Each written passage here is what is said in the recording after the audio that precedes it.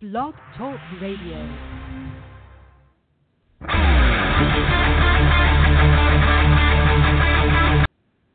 Welcome to the latest episode of the Comeback Wrestling Show right here on Caveman Radio Network. I'm your host, John. We're with you till 11 o'clock tonight. If you want to join the show, you certainly can. 646-668-2372. That's 646-668-2372. As always, I am joined by the cast of characters on the show. Cruz, Jeremy, how you guys doing? I'm fine, John. I'm doing great. I think Jeremy's having some problems calling in. I'm here. Okay, good. Thank God. Okay, yeah. Basically what happened was we had everything set to go, and then I looked at the stream, and it only had us now for 15 minutes. So I kind of 2 weeks in a row. You might be called into HR now. Oh, boy. But, yeah. This is kind of a slow week for us before we head into, next week's show. But before we I don't think so. Well, before we get into that, I want to just mention where people can find us now, because I didn't mention this last week. Because now we have an Instagram page, and we also have a Facebook page now.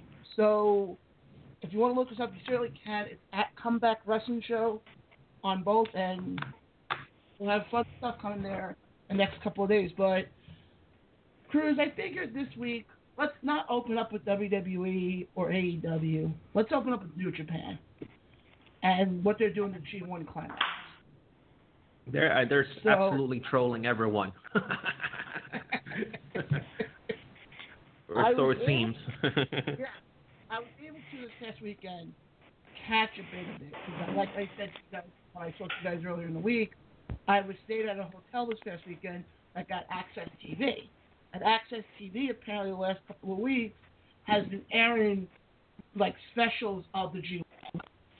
And holy crap.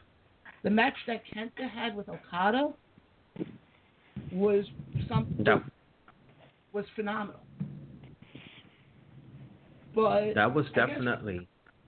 That was. But with what we're seeing, though, I mean, we'll go over, where everybody stands, because correct me if I'm wrong, didn't a lot of people get, quote-unquote, eliminated today? Do you want to put it in those terms? Yeah. They can't win their block. Numerically, they cannot. So, it's bound to happen. There can only be one winner in each block, so. Well, I mean, I guess the first thing I'll bring up is, are you surprised how well they're booking Okada right now, being that he is the IWGP Heavyweight Champion? It's of my opinion that he is amongst the top 3 wrestlers in the world. So that they're booking him Super Okada, like Super Cena, Super Hogan, I don't know, Super Kurt Angle of TNA. That's who Okada is. That's who he should have been the whole time. And in my humble opinion, they're going back to that formula that made them popular when they had a very strong Okada and supplemental acts, the Bullet Club, LIJ, Suzuki and them. So not surprised by it at all. And his matches, his match quality, what he produces every so many days. I mean, and not just the G1 matches, his tag team matches are damn good too. So. Oh yeah, that's what I've been noticing. Let me bring up how everybody's doing as of now. Like we mentioned, Block A right now, Okada's in the lead with 12 points. Kenta's right behind him with 8 points. He's 4-2. Kota Ibushi has 8 points. He's 4-2. Evil has 6 points. Tanahashi has 6 points. Now, obviously, when you get to guys like Archer, Will Ospreay, Sonata, and Zack Sabre, they can't win this, right? At this point, they cannot win. And Bad Luck Fale at the bottom of there. He cannot win. Yeah, he's not doing too well in this, to say the least. On the other side, John Moxley's in first. He has 10 points. He's 5-0. Juice Robinson has 6 points. He's 3-2. Ishii has 6 points. He's 3-2. Yano has 4 points. He's 2-3. Naito has 4 points. Goto has 4 points. So now in Block B, then, where would the cutoff be then, as far as not being able to win this thing? Would it be Yano? Would it be Ishii? They're all still in contention. Okay, so because there are still 8 points out there. So numerically, everybody's still in contention now. Here in about 9 hours or so, 8 hours or so. No, 9 or 10 hours or so. They're all going to have their matches. Some people are going to be added some 2 points. I'm going to tell you right now, Jon Moxley versus Toru Yano. I know that Yano's kind of like a very comical sort of wrestler. He's definitely the R-Truth of that promotion, but he's had 2 very lucky and very good wins over people that we expected him to have, no wins at this point. Don't be surprised if he beats Jon Moxley. Ooh. Pisses everyone off. Well, let me ask you this now. Do you think with Moxley's contract with AEW, do you think that's almost going to... I guess the question I have for you is, who do you think is going to end up? Now that we're, a couple days away from the finals, who do you see making it to the finals from Block B? Wow, this is just... I from Block B, I'm going to go way out there. I'm still going to say that somehow or another, either Naito or Jay White make it out of it winning this one. Not only do I see Moxley losing once, possibly losing twice, if not 3 times, but to make it competitive. Well, let me ask you this, though. Do you think that has anything to do with the fact that he is part of AEW? Absolutely. It does. It really does. 100%. Yeah. Because that's been the theory it's really people have come fun. up with. Yeah, but it's really fun to see this right now. Possibly, I think the biggest storyline with him coming out of this will be who beats him for that within the next 3 matches that he's going to have, 4 matches that he's going to have. Him and Juice Robinson will eventually, have another match for that title down the line. But beyond that, I think his future is strictly with AEW and just showing up in Japan for, the onesies and twosies. At the most. At the most, well, yeah. I mean, it's no secret. It's no secret that New Japan hates AEW. I mean, not to get political, but they wouldn't let the Elite have a farewell. They don't want to have a working relationship with them. It's only, 3 wrestlers, I believe, that have the right to go over there? And one definitely isn't going to go. So, Moxley's, I don't want to call him a Cinderella story because he's a badass. There's no way he gets to the finals and wins the thing. Something will happen. Well, that's one person had a theory. They think it's going to be Jay White, who somehow makes the miraculous comeback. And all of a sudden, because, it was actually somebody who called in to Bust It Open a couple of days ago and said she figures it's going to come down to Moxley and White having a tie, which basically would mean that Moxley would win one more match and Jay White would basically have to win out for that to happen. If you go based off the points where they both stand right now. Jay White and Moxley. So they have a match somewhere between now and August 9th. They haven't met up yet. So theoretically they could tie up, and if somehow or another White wins and they have both end up with, like, say, 14 points, the advantage goes to Jay White. Whoever has the tiebreaker win. So, gotta keep that in mind. Absolutely. And it's still an open entire block. Is somebody's phone ringing?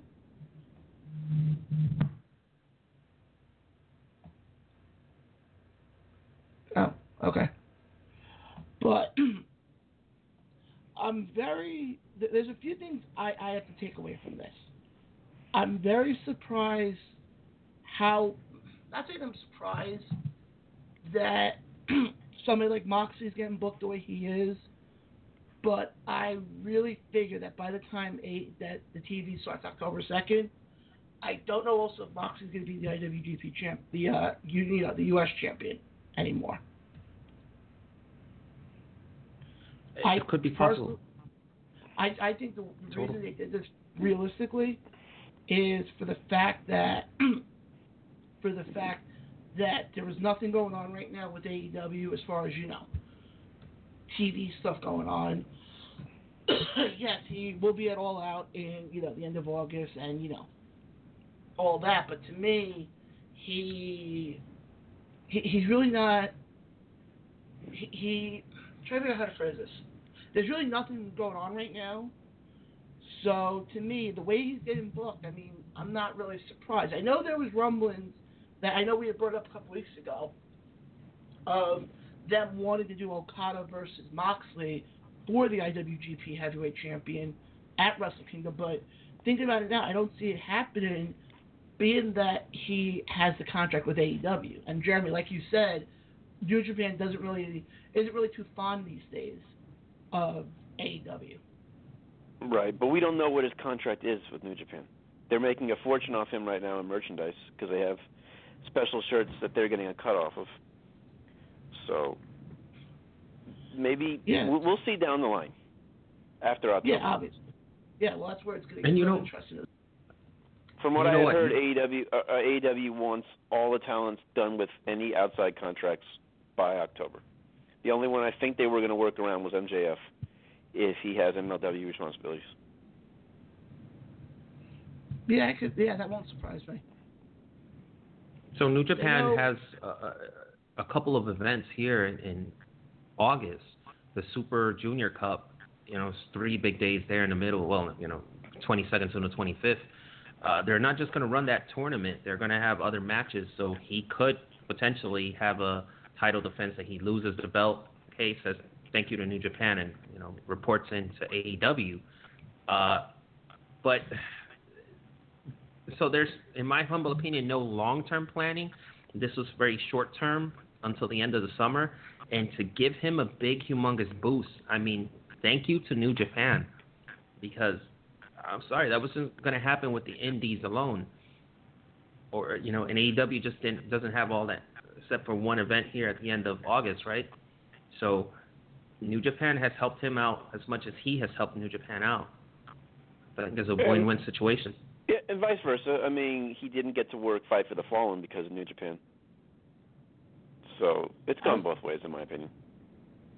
Yeah. All right. Looks like we have a guest right now, Jeremy. I think it's Ricky, if I'm not mistaken. Ricky Martinez, a good friend of mine from Miami, Florida, has killed it on the indie scene there for years. Now is traveling the country wrestling indies and is an active MLW wrestler. So it's an honor to have him on the show. Ricky, it's John, Cruz, and Jeremy. How you doing this evening? Hey, brother. How you doing? Doing very well. Let's start off with this. How long have you been in wrestling for? How long have you been a wrestler for? 12 years. 12 years. And you started off with the same guy who helped train Gangrel, right? Yeah.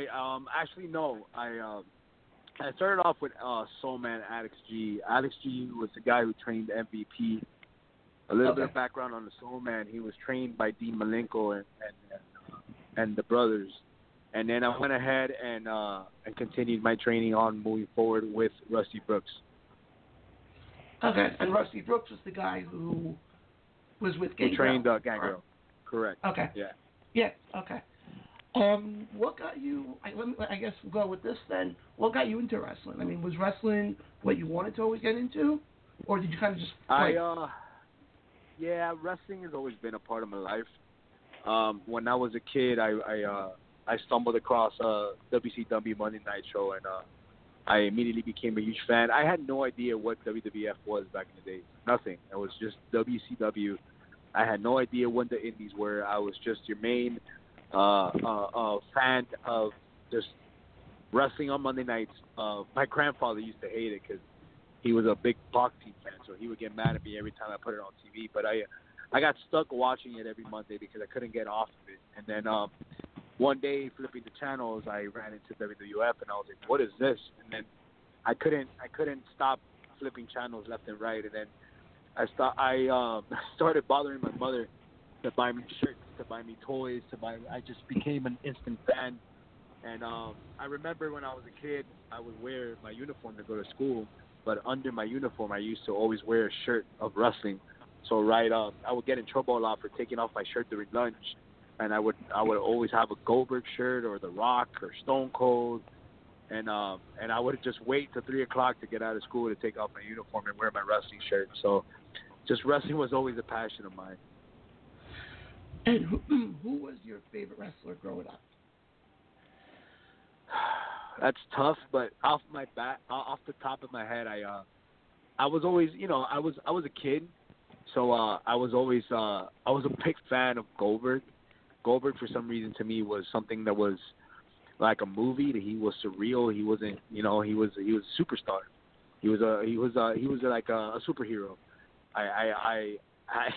I just couldn't believe that he would beat everyone in 2 seconds, and so Goldberg was like my first big superstar that I used to follow. Then I started watching Rey Mysterio, and then I'm not very tall myself. I'm only 5'4", 5'5" on a good day.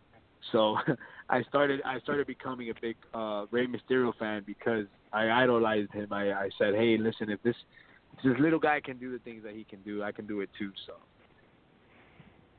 interesting. I figured, being that you're from the Miami area, I figured you would have also had some love for The Rock, being he's from the same area, but right, that was The Rock. Yeah, The Rock. I mean, everybody likes The Rock. You can't not like The Rock. His work is phenomenal, and he's such a humble guy. I've had the pleasure of even meeting his dad too. But yeah, I mean, I'm a huge Rock fan. Even now, he's one of the best. But I've always been that guy that always wanted to be different. I didn't want to always like the same guy that everybody always liked. So even when as time passed and I got more educated with wrestling, I became big fans of Chris Benoit. I became big fans of Dean Malenko. I became more in touch with the actual wrestling itself. You know what I mean? Like Eddie Guerrero and Chris Jericho. So I when I was a kid, we all fall in love with the media sticks in your head, the characters and whatnot. But then as time progressed, I started falling in love with the actual art of it, and I switched over to who was my favorite wrestler at the time. So then it's safe to assume then you became a fan of the cruiserweights then, because a lot of the guys you mentioned were part of the cruiserweight division back in WCW. Right, and exactly. Nowadays they would have been heavyweights, And okay. of course, Chris Benoit and Eddie Guerrero became heavyweights champions as time progressed. But yeah, they were actually the main guys in the cruiserweight division back in the days. Correct. So I guess then, I know you have done work for WWE, which we'll get to in a bit. But what attracted you to a company like MLW? It was all connected in a weird way. Like I said, I've been wrestling for 12 years, but I didn't really start doing really cool things or take it up to the next level until the last 2 years when, back in 2010, I received a WWE trial. But it was more because at that time, me and my partner, Michael Mannix, we were called the network. So I got a call from WWE, and it was Paul Laurinaitis to be exact, and he called me because he got in touch with Alpha, the Wild Samoan, okay. And he was like, "Hey, I got this kid that you work with at WXW, and him and his partner are called the Network. I want to get in touch with him because they wanted to buy the name the Network, which is now the WWE Network. At the time, they wanted the name for the original group called the Nexus. They wanted to call them the Network. It didn't work out, and they actually ended up with the WWE Network. So they called me and they gave me, they offered me $2,500 each, me and my partner, to give over the name. And I was like, hey, listen, man, I'll take the money. I don't care. It's just a damn name, but I want more than that. I mean, I want to. What can I do to get a look? You know, and then Parlainitis, I remember he told me word by word. He was like, you know how hard it is to make it into the WWE, and I go, yeah, but it's harder if you don't even take a look at me. And he said he respected the way I spoke, and he's like, you know what, come next week we're gonna have Monday tapings in Tampa, and then Tuesday in Miami. Come in with your partner, and then I'll pay you guys $500 each for each day. So me and my partner ended up with $2,500 just that week. It was pretty amazing. And then obviously, you know, I got my NXT tryouts. I got my NXT TV tapings, which everybody's seen. I did my 205. After that, I heard of MLW, and I've always wanted to get into it, but I wasn't in touch with anyone in it. MVP at the time was working with Court Bauer in MLW, and he gave a word because MVP is a Miami guy, so he gave a good word in for me. I had so Johnny Vandal put in a good word. My manager now, Selena, put in a good word. So they brought me in for a tryout. I came in and I lost to Loki in less than 3 minutes. And when I walked to the locker room, they loved the way I put them over. They loved my look, and they're like, you know what? Do you want a contract? And I was like, do I want a contract? Of course. And ever since then, I can't ask for a better company to work for. Court Bauer, Alex Greenfield, those guys, what they have in their brain, the way they see wrestling is something I've never seen before. The way that locker room gets along, Teddy Hart, Selena, Loki, Conan, Davey Boy Smith, Penta, Phoenix, we have LA Park, Hijo de LA Park, Mance Warner. We have one of the best locker rooms in the independent scene and in professional wrestling, period. MLW is something that's going to come up. Every show we just get better and better, and you don't even know what to expect. Well, I guess kind of my follow-up to that one is if you have somebody who's never seen MLW, I guess briefly talk about what would attract somebody to MLW over, say, a WWE or an Impact Wrestling. MLW is what I call WWF Attitude Era. There's some cursing involved. There's middle fingers. There's attitude. There's storylines. There's that grungy wrestling feeling that you don't get on TV. You don't get that PG from us. You get to see us on beIN Sports on Saturday nights, but then you get the free show on YouTube 3 days later. So you get the attitude that you're missing from wrestling at the moment. And we get blood. We it's just violence, sex, gore. Selena, my manager, she's sexy, so there's always something of her there. So yeah, if I would compare it to wrestling, I would call it the Attitude Era. Well, you keep bringing up Selena. You guys broke into the business together, if I'm not mistaken, correct? Well, I know Selena's pretty young. Selena's only 22, 23 now, I believe. I've been around for 12 years, but I remember when Selena started training over at the I Believe school with Chase and Rand, and I immediately fell in love with who she was. It's hard in the business for beautiful women to get along with guys and keep it professional, but the moment that I met Selena, it was like a sister to me. She immediately knew how to make money in this business, how to keep herself professional, and use wrestling to make herself successful.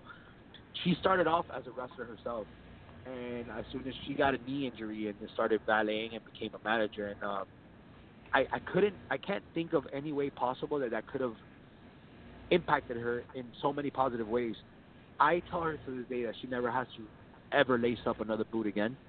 She is such an amazing manager. She's making more money now than she ever did when she was working. So I look up to her just like she looks up to me in the work and ethic that we have. She's a great human being, and I never ever have a regret of sharing the ring with her. She's amazing. I mean, from what I've seen, from watching MLW, she comes off.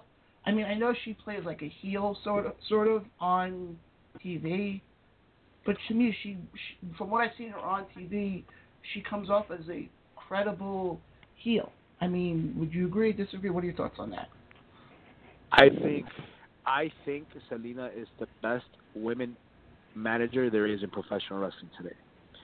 she didn't have a contract with MLW right now, I believe she would have got a signed already. I think Selena is in the works of being very successful in this business. She's making a name for herself. Yeah, she is a heel. She's amazing at it. There's nobody that has the beauty that she has, the way she talks, the way she walks, her attitude. She is the definition of the correct way of a female wrestler to be a manager. I was watching one of the clips with you and Selena a couple of days ago when it was the one with the snow, and you asked her, Right. "What is this? I've never seen this before." I Right. chuckled a lot with that. Was that scripted at all, that bit, or did that just come off organic? It's. I love that you're asking me that question because that is a question. When we recorded that video, every show that we did for months, every locker room that we walked in together, everyone was cracking up and would ask the same thing. Let me tell you something. That promo was taken in one shot. Wow. Alex Greenfield took Selena and me outside to cut a promo. He wasn't even sure what he wanted, but he just wanted to record something with me and her. And Selena was like, you know what? Just press record. That promo was exactly what me and Selena are in real life. We're always joking around. We're always messing with each other. We're always screwing with each other. And they allowed us to be ourselves. And that promo itself, if you look at the views on YouTube, it was skyrocketing. And it literally was nothing was scripted in that promo. Not one thing was scripted in that promo. It was literally just press record, and let's just go with it. The briefcase fell right on time. It was a beautiful moment. As soon as the camera stopped recording, we just fell on the floor cracking up of how good and natural it felt. And that's why I believe a lot of pro wrestling, if you allow somebody to be themselves, they could actually become a superstar. Well, what was funny was when I saw it, and I heard your line about, oh, what is this? And she looked at you, she's like, it's snow. I lost it. But just the way, the timing of it, like you were saying. But I guess this goes back to the chemistry that you two have.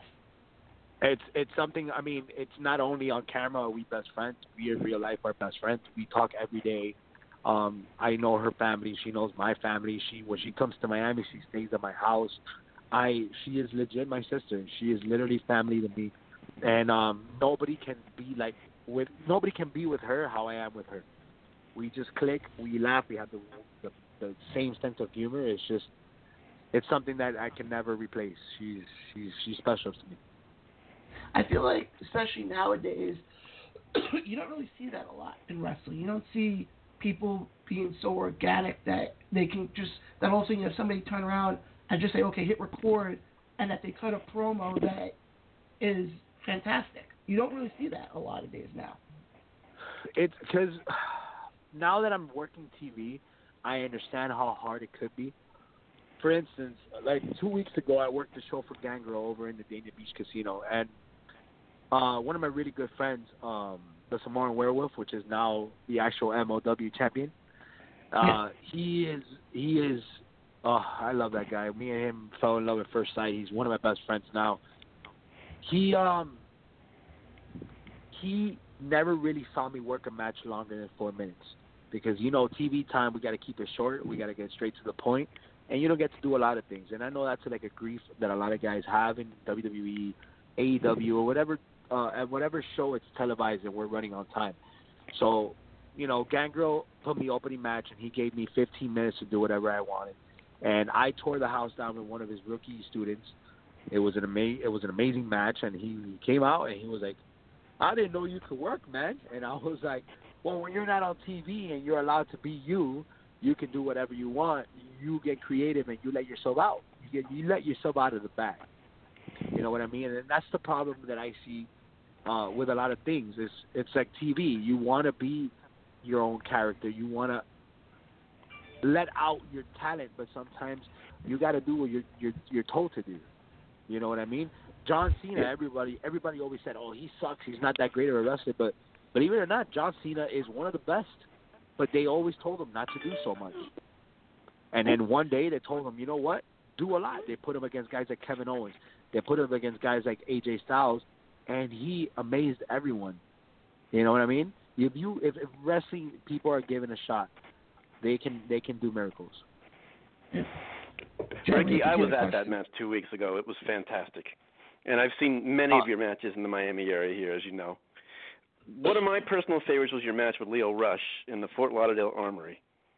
Right. I'm sure it's up there for you, that match, but what are the top one or two matches that you've ever had, in your opinion?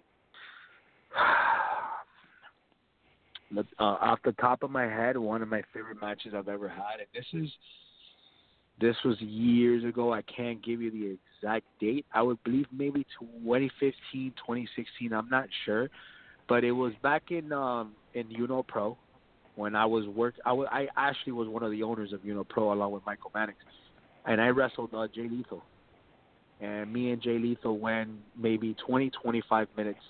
And that's one of the matches that broke me into the indie scene and made me who I am today, because Jay Lethal looked at me in my eyes and said, "There's something about you, kid. Let's make some magic tonight." And he went with me toe to toe, ham in ham, and he pushed me to my limit. And I always cut myself short, and I caught myself realizing that, man, I'm not that bad at this. Just push yourself a little harder. Another match that comes to a head, man. I just had so many matches I can't even remember. But one of my favorite matches was with Teddy Hart. It was probably like a month ago. I had it in USA Pro. Teddy Hart is one of my good friends too, and he pushed me to the limit as well. So I've wrestled some pretty good big names that I never thought I would work with, that I used to look up to when I was a kid. I've wrestled Loki. I've wrestled Brian Cage. I've wrestled Jay Lethal, like I mentioned. I've wrestled Gangrel himself. So I've had my share of experiences that I'll never forget. Oh, absolutely. One thing I've always noticed with you is not only do you show the fans so much respect and love, but you have so much respect amongst the workers. Is that a tradition that's dying down a little, or do you think it's still strong as ever? Respect among the boys, especially with the veterans. I think this is a good topic. That's a really good question. I think wrestling is evolving. I think there is not a lot of issues going on in the locker rooms anymore, because nowadays everybody's having fun. There's no more of the, he didn't shake my hand, he's an asshole. There's none of that anymore. Like now, all the grumpy old veterans are kind of either getting out of the business or kind of stepping away, or if they are still around, they're kind of fitting in with the changes and fitting in with the new age, which is us. Us new guys, us young guys. Well, I'm not that young anymore. I'm 30, but there's a lot of new guys in the business. But our attitude is different. We just love professional wrestling. So the moment that we go into any locker room, we'll already know somebody that we've worked with in another company, and we're just happy to see each other. We're happy to watch each other's matches. When I go to Orlando, I hang out with Jesse Neal, Wes Briscoe, and we just we do our match, and then we just hurry up to go to the locker room and talk crap for the rest of the time, or we watch each other's matches. I've had Wes Briscoe record my match. I record his. The love for professional wrestling, the art of it, this is the best time to be in professional wrestling.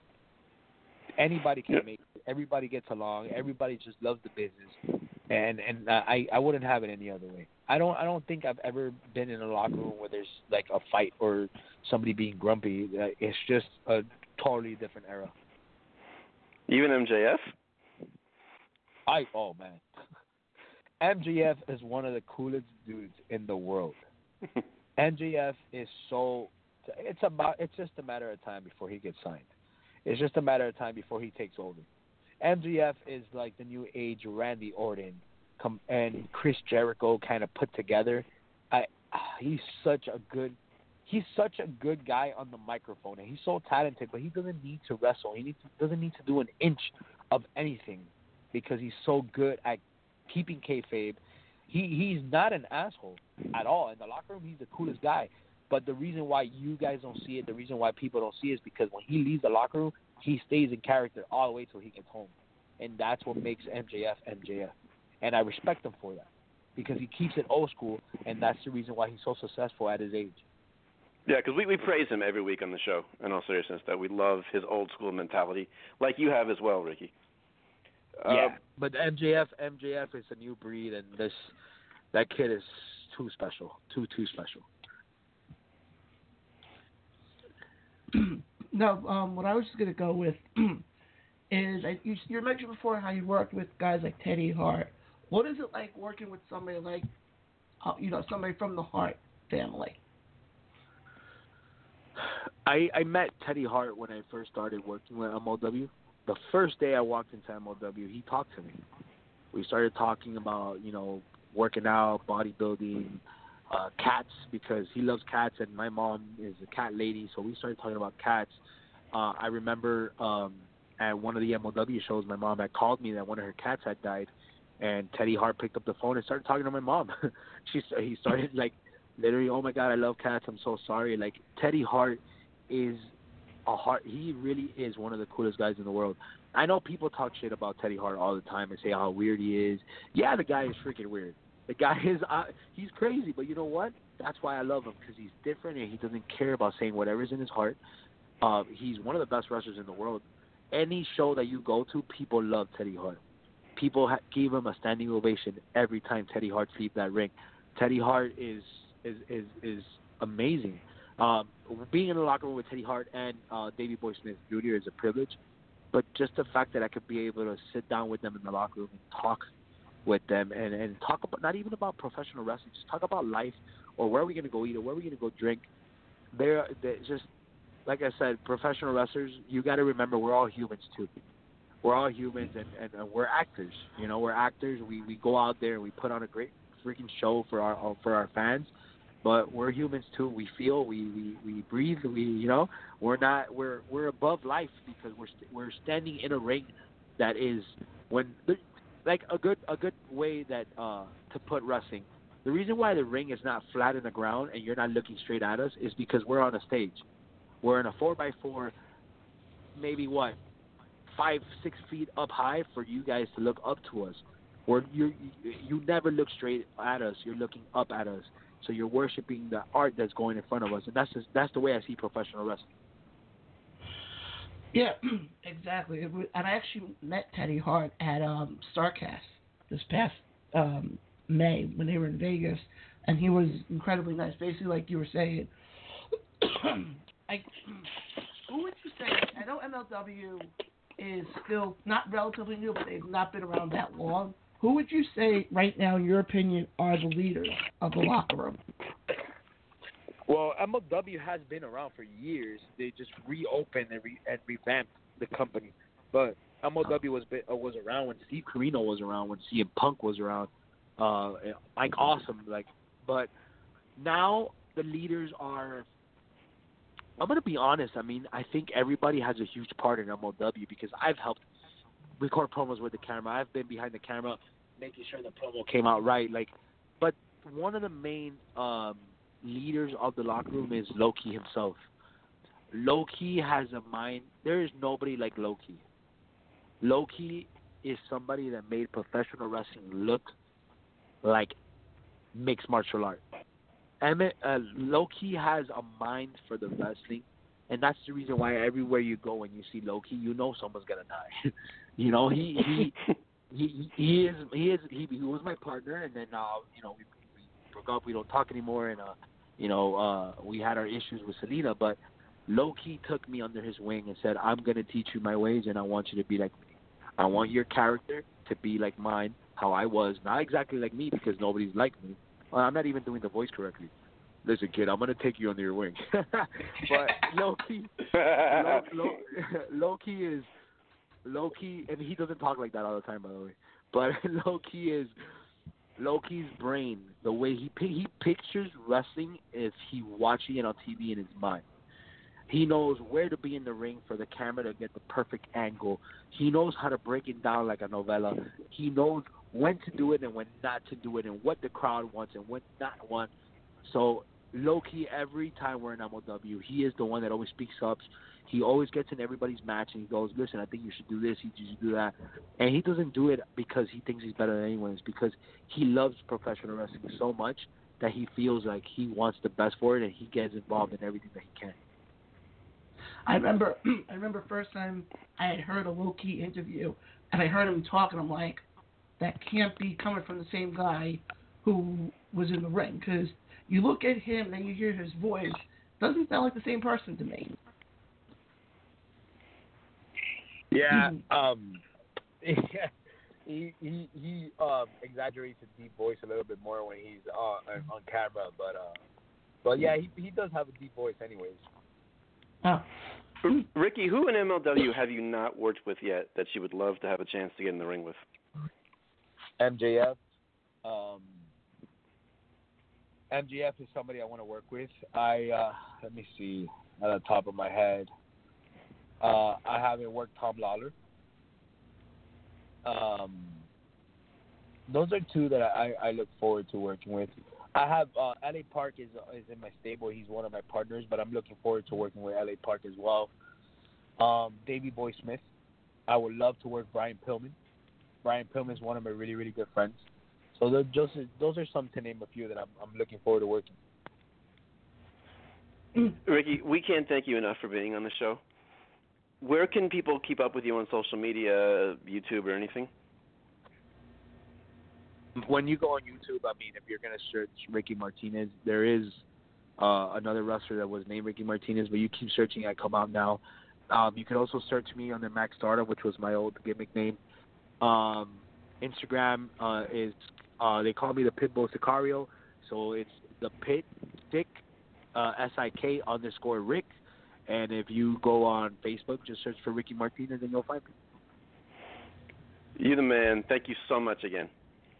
No, man, thank you guys for having me, and it's pretty cool what you guys do in keeping indie wrestling alive, and not only for the fans but for us, and keep us busy even on a Wednesday night, you know. So I respect what you guys do, man, and keep up the great work. Thank you, Ricky. Thanks. Hope you come back. Absolutely, man. Anytime. Thanks, Ricky.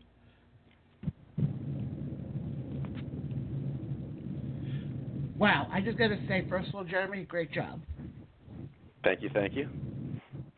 But I like what he said, though, at the end, which we've never gotten from anybody, was the praise that he gave to us. True. When I told you how humbling. cool and humble and old school he was, now you know what I'm talking about, right? Yeah.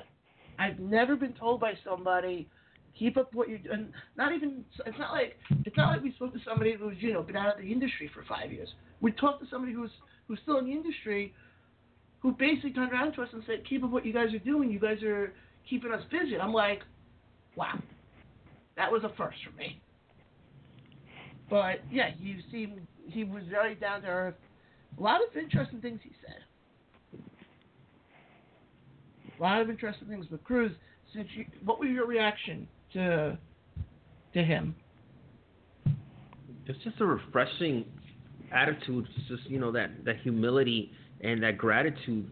To me, it's just awesome to hear this, man. And then also, I just sat back and listened to the whole time because I am very unfamiliar with his work.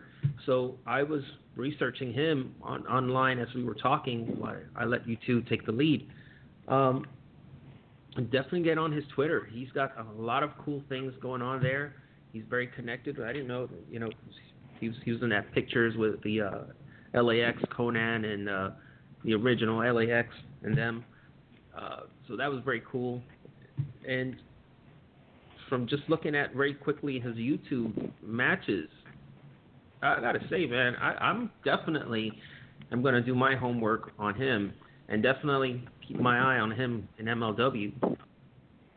He seems to me one of the up-and-coming guys of MLW. He does. He really seems like to be that one of the guys that people should look out for in the next couple of years to be in contention, especially the fact he is pairing up with Selena right now, and they have that that stable going. I wouldn't be surprised if he's somebody who challenges for the MLW World Title down the road. Absolutely. And I'm not saying that because I've watched him from almost day one in the Indies in Miami, but I just know how hard a worker he is. Yeah, he's somebody to me who I'm almost glad he didn't sign with any major company.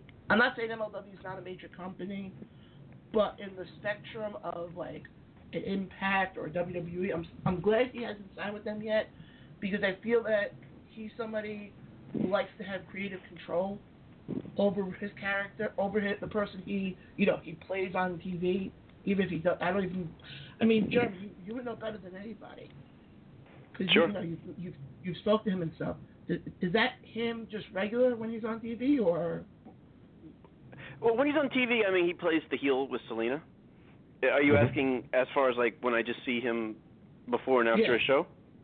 He is everything you heard right there. The nicest, most humble, down-to-earth guy.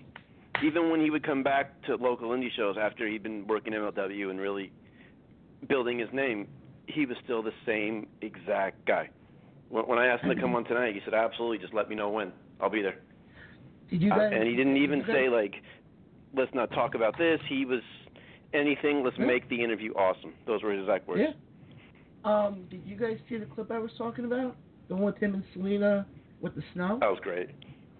And I said that to him. I was laughing when he turned around and he's like, well, what's that? And she's like, it's snow.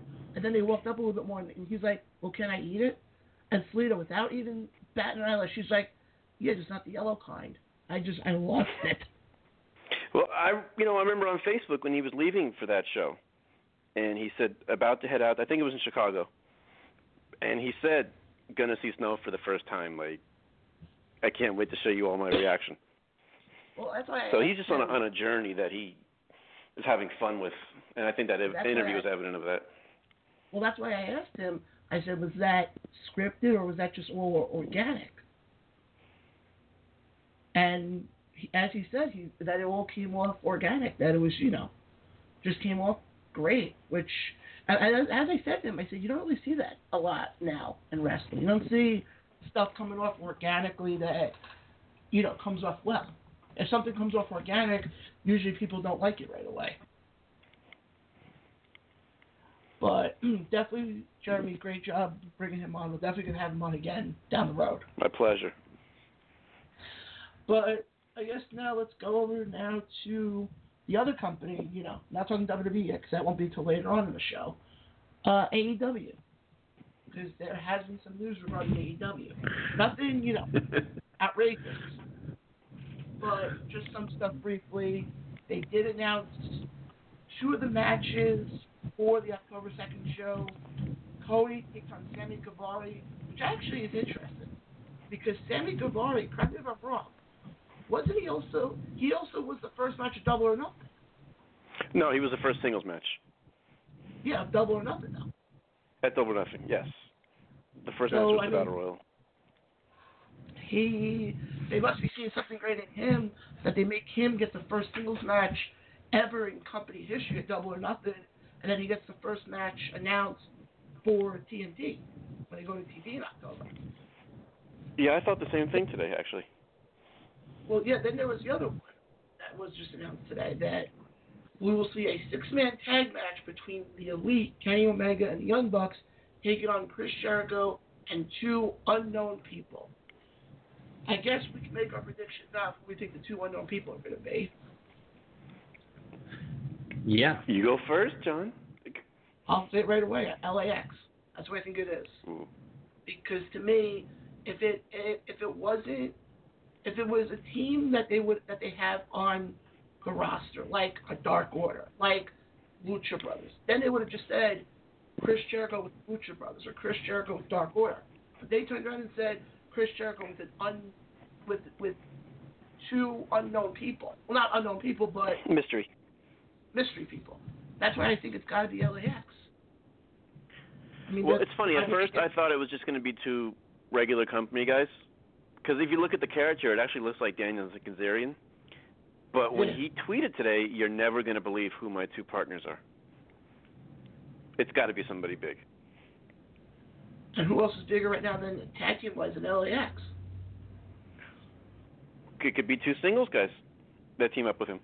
It didn't say a tag team. I know a lot of people have been saying possibly Jack Swagger and Pac. People have been saying that. I've heard other people have been saying Pac and Punk. Oh, wow. But to me, I've heard Swagger and Marty. I've heard Pac and Marty. I've heard. Yeah. I mean, they're going to have us guessing for 2 months and doing a very good job of it. Yeah, but I have a good hunch in me that I think it's LAX. because to me, it would just make sense then, because then you can have the Bucks then feud with LAX on TV, let them have a good rivalry going into the end of 2019, and then let Omega do his thing and let Jericho do his thing. I think that makes sense. And I think, and I don't want to speculate too far ahead, but I think it leads me to believe that Jericho's going to be the first ever AEW champion. But then, if that's the case, and I see what you're saying, but if that's the case, then why would you announce it for a 6-man tag match? Wouldn't you want him to defend the title on the first show? I mean, it's the first show. It's not a pay-per-view. You don't have to throw the whole kitchen sink in the first show. No, I get that, but I'm just saying that's just, to me, I think it's going to take a lot of guessing and a lot of, trying to figure out. But the other thing also... And they're gonna drop some type of hint in some capacity, I think. Oh, yeah. But I agree with you. I think LAX is the most logical choice right now. People keep forgetting that there's Being the Elite. That is basically their TV show right now. And they do very well at dropping, little hints here or there. Right. Which actually leads me to this. I know they just released the latest episode for The Road to All Out. I haven't got a chance to see it yet.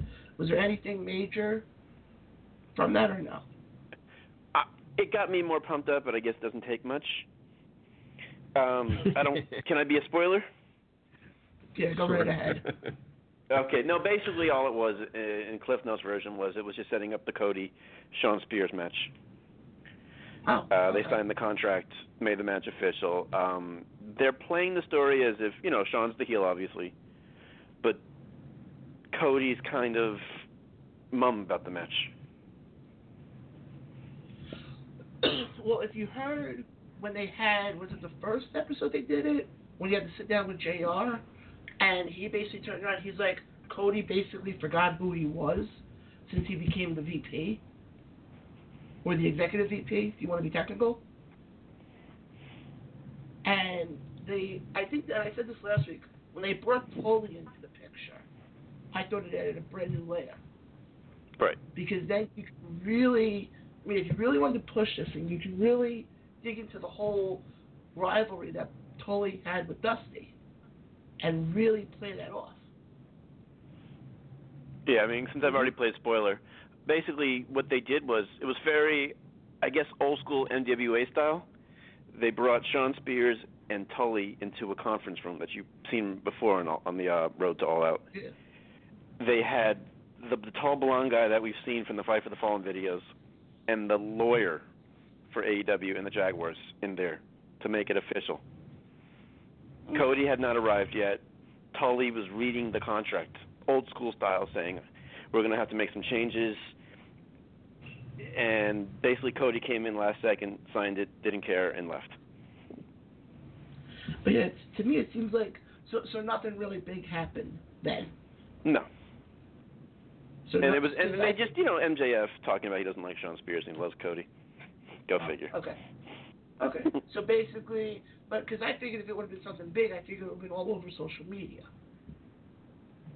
Basically, it wasn't that kind of episode. By like 8-10. But the one thing I was surprised, and I know we kind of touched upon this last week a bit, was the triple threat match that was announced between Joey Janela, Jimmy Havoc, and Darby Allin. And more, I'm becoming intrigued with that match for one reason. If you look at anybody who made their predictions of what the card was going to look like for All Out, nobody really thought they would have a triple threat with those three guys. After what we saw at Double or Nothing, Double or Nothing, and basically Fyter Fest. So to me, you knew already about Moxley and Omega. You knew already about Jericho and Page. You already knew about the Young Bucks and the Lucha Brothers. So this match, to me, it seems intriguing because it seems different, and just in my opinion.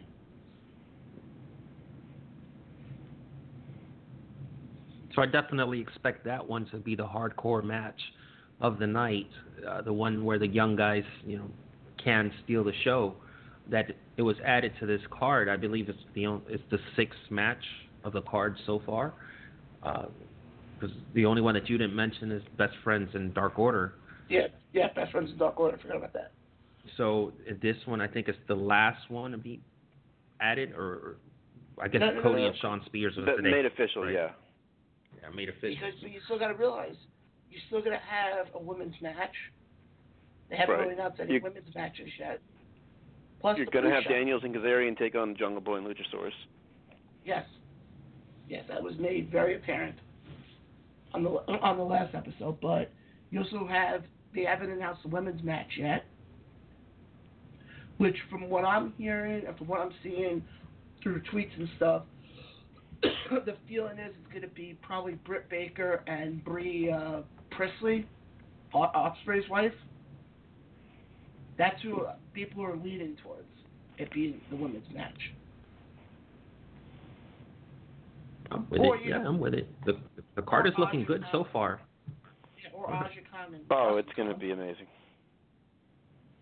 But not as amazing. And MJF doesn't have a match yet, so he's going to have some match, I think. He'll complain enough. I can see the storyline with him. All of a sudden, he gets 2 weeks before All Out, and he turns around and starts complaining that I'm the best thing in this company, and I don't have a match. The whole 9 yards. I just see them playing it out like that with him. I see that. One twist I forgot to mention from the show tonight was Tully complained. I don't remember it all in. Cody had like 5 guys in his corner. Yeah. He made the stipulation that Cody's only allowed 1 person. I think we kind of. So now we're going to be speculating for till then who's the 1 person in his corner. I think it's kind of obvious or kind of logical who they're going to go with.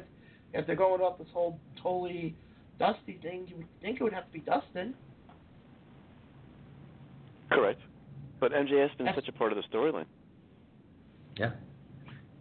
See, to me, MJF makes much more sense. Yeah. Yeah, I don't know. Believe me, we can speculate. I agree. Cows come home. But yeah, MJF would make sense. But would anybody be surprised if it's Dustin playing up the whole Rhodes family name? You might see them where they're both fighting each other for that spot. What, like on the pre-show? Yeah, no, just in the build-up, and Cody saying, "Leave me alone. I don't want to deal with this problem. I'm getting ready for my match." I can see that. Yeah, to me. I mean, we've seen the Dustin and Cody feel-good moment at Double or Nothing. We saw them team together, so it would have a cool moment then together, but it wouldn't have the pop that MJF would have, I think. Yeah, but I mean, we can speculate for the next 3 or 4 weeks, but obviously we'll know more once it becomes official. But to me, with what I'm seeing right now between the SummerSlam card, TakeOver card, House of Glory card, I said this when the summer first began. I still think somehow, some way, All Out's going to have the best card out of any of them. And that's even including the Ring of Honor one that happens next Friday, I think. The Toronto show? Yeah, the Toronto. Yeah. Because to me, the summer super card. Yeah. Wow, it must be nice to be in Toronto then, because you'll have Ring of Honor Friday, TakeOver Saturday, SummerSlam on Sunday. Yeah, they're there for actually, but there's also the OWE card in Toronto. Mm-hmm. Oh yeah, see that a lot of AEW people are going to be a part of. So you got quite a bit of wrestling going on, up north next week. But we'll get to that in a bit. But to me, I mean, do you guys agree or disagree on the fact of All Out looking on paper like to be the best card? You're asking me? Well, I think it's more of a rhetorical question. For me, yes. I think so too. Why you don't want to see? I think the only one that's going to come close would be that NXT TakeOver Toronto. And there's still a lot in the air with that one. So. Right. Good point. I think All Out's the hot show right now. I mean, from buzz, from ticket sales, from the build-up. Well, actually, one thing I am going to be doing probably next couple of weeks is I'm actually going to be buying the Fight access, the Fight TV access that they had. If you remember, they had it at Double or Nothing. That for $40, I think it is. If you buy it before August 19th, you get everything from StarCast 1 that they did at All In, and StarCast 2 that they did at Double or Nothing, included. Well, That's John, pretty cool. I bought that earlier this week. Well, I'll buy mine later. And but in all seriousness, it's been nice to catch up on stuff from Vegas, stuff I didn't get to see, stuff I did get to see. Listen, I don't want, it's hard to plug something that easily, but let me tell you, it's worth it. So I recommend people by the 19th get it. Yeah, absolutely. That's what I'm doing. Believe me. I want to. There's a few stage shows that they're having at StarCast this year at Chicago that I'm very curious to see how they do. There's quite a few of them, but so we have That'd be an interesting conversation for another time. What? Which? Well, the Punk ones, how controversial that may or may not be. Well, that's what I'm curious to see, especially with Punk. How far they let him go? I can't see Conrad stopping him. I don't think he would. Punk would not do it if he was told you can't do this, or that. But I wonder the direction they're going to go with him. I guess we can talk about it now for a little bit. I'm curious to see where they go with him, and I'm curious to see about the MJF one. And the Moxley one. And Moxley. So to me, those are probably the top three that I'm looking forward to. Absolutely. I know, Dean Malenko's having one. That doesn't really, get a pop from me, so to speak. You know what? That may surprise you, because this guy was in the WWE system for so long and not allowed to talk. Okay, but what about and all those guys, when they get out, I hate to say this word, but into the free world, they tend to have some very interesting stuff to say. Mm-hmm. Oh yeah. I remember when Arn Anderson had his. I didn't see his panel that he did, but I read afterwards that it was very interesting when he had his at Double or Nothing. And then I also heard, who was it? Joey Janela is actually hosting the after party. Oh, that should be boring. They're going to give White Claw to everybody. And Tone Loc will be co-hosting it with him. Yeah. I'm sorry, the one that they had in Vegas with, SCU, I thought was fine. Not fine, I thought it was good. But of course, John, and we saw you on the dance floor. Yes. I was on the dance floor. Yeah, because the problem is you guys were online for like an hour because the line for the bar was like going around the room.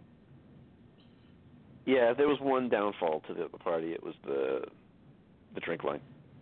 Other than that was fantastic. Yeah. And then do we have anything else we want to talk about AEW before we get to the wonderful world of the WWE?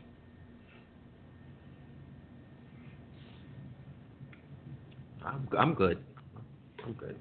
I think I've thrown my 2 cents in for now. Okay.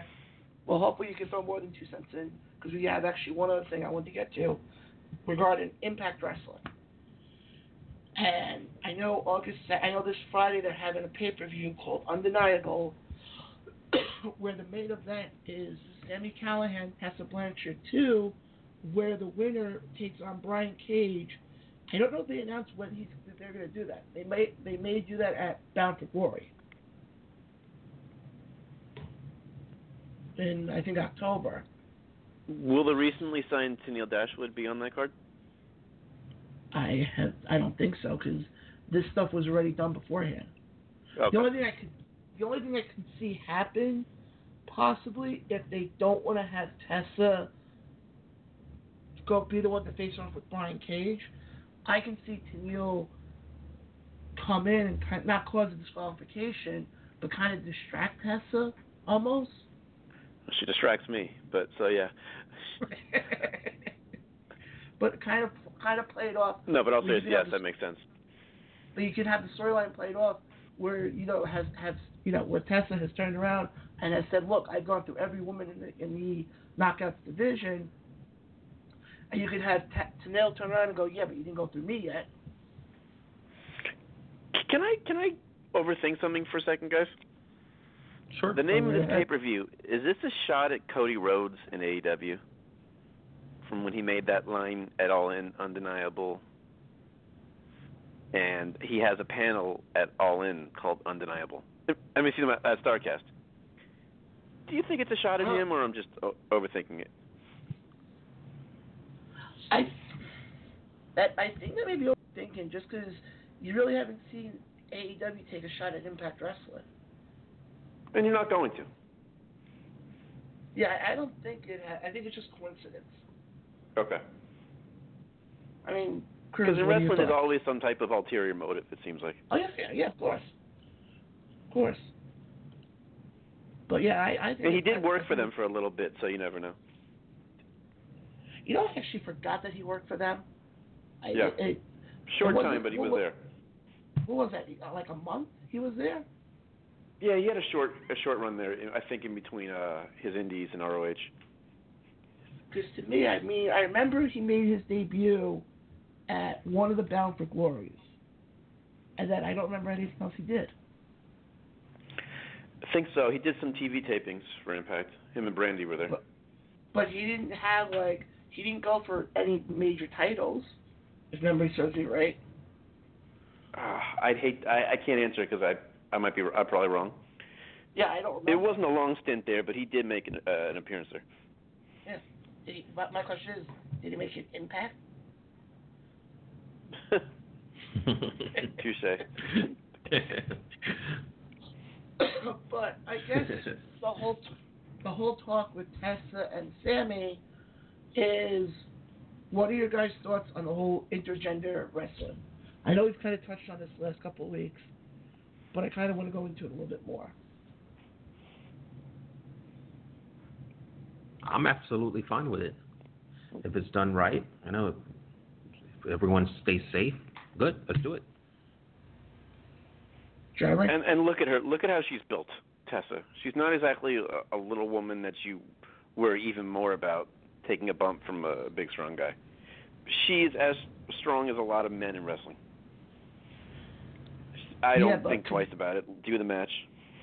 But can you really see the possibility of her versus Brian Cage? Why not? Tessa's. When is that? That is on. You said that is this Friday. Yeah, that's correct. Yeah, and so then the next day, Tessa's down in Mexico for Triple Mania, the AAA big event of the year, because she has like a seven woman tables, ladders, and chair match for the AAA Women's Championship. Taya Valkyrie, that's a good point. Tessa, and then a bunch of other Mexican girls there, Lady Shani, La Hydra. So yeah, I mean they're gonna be busy. A busy weekend for her. Wow, Cruz, we totally and John, we forgot about Triple Mania this weekend. Yeah, I know. That's on Saturday. That's probably the big one. Screw the WWE. Let's get to that. What's the big match? So the big one is going to be Boo Demon Jr. Mask versus Ray Wagner Hair. But the Elite are represented there, man. Psycho Clown, Cody Rhodes, and Cain Velasquez from the UFC. He's going to make his wrestling debut in this match versus the Mercenaries, Tejano Jr. and Torres, and someone else. We don't know yet. But Cody's going to be in that one there.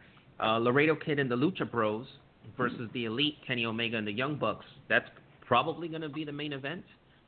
I'm willing to bet that's going to be the main event because they're publicizing it a lot. It's advertised all over Spanish TV with their pictures on it. For sure.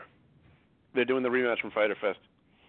And actually, as I'm looking around here, I'm looking at a 4-way tag match for a mixed tag team championship, and Sammy Guevara and Scarlett Bordeaux are going to be in a 4 corners or 4 tag team match. So yeah, I didn't know they're going to be wrestling.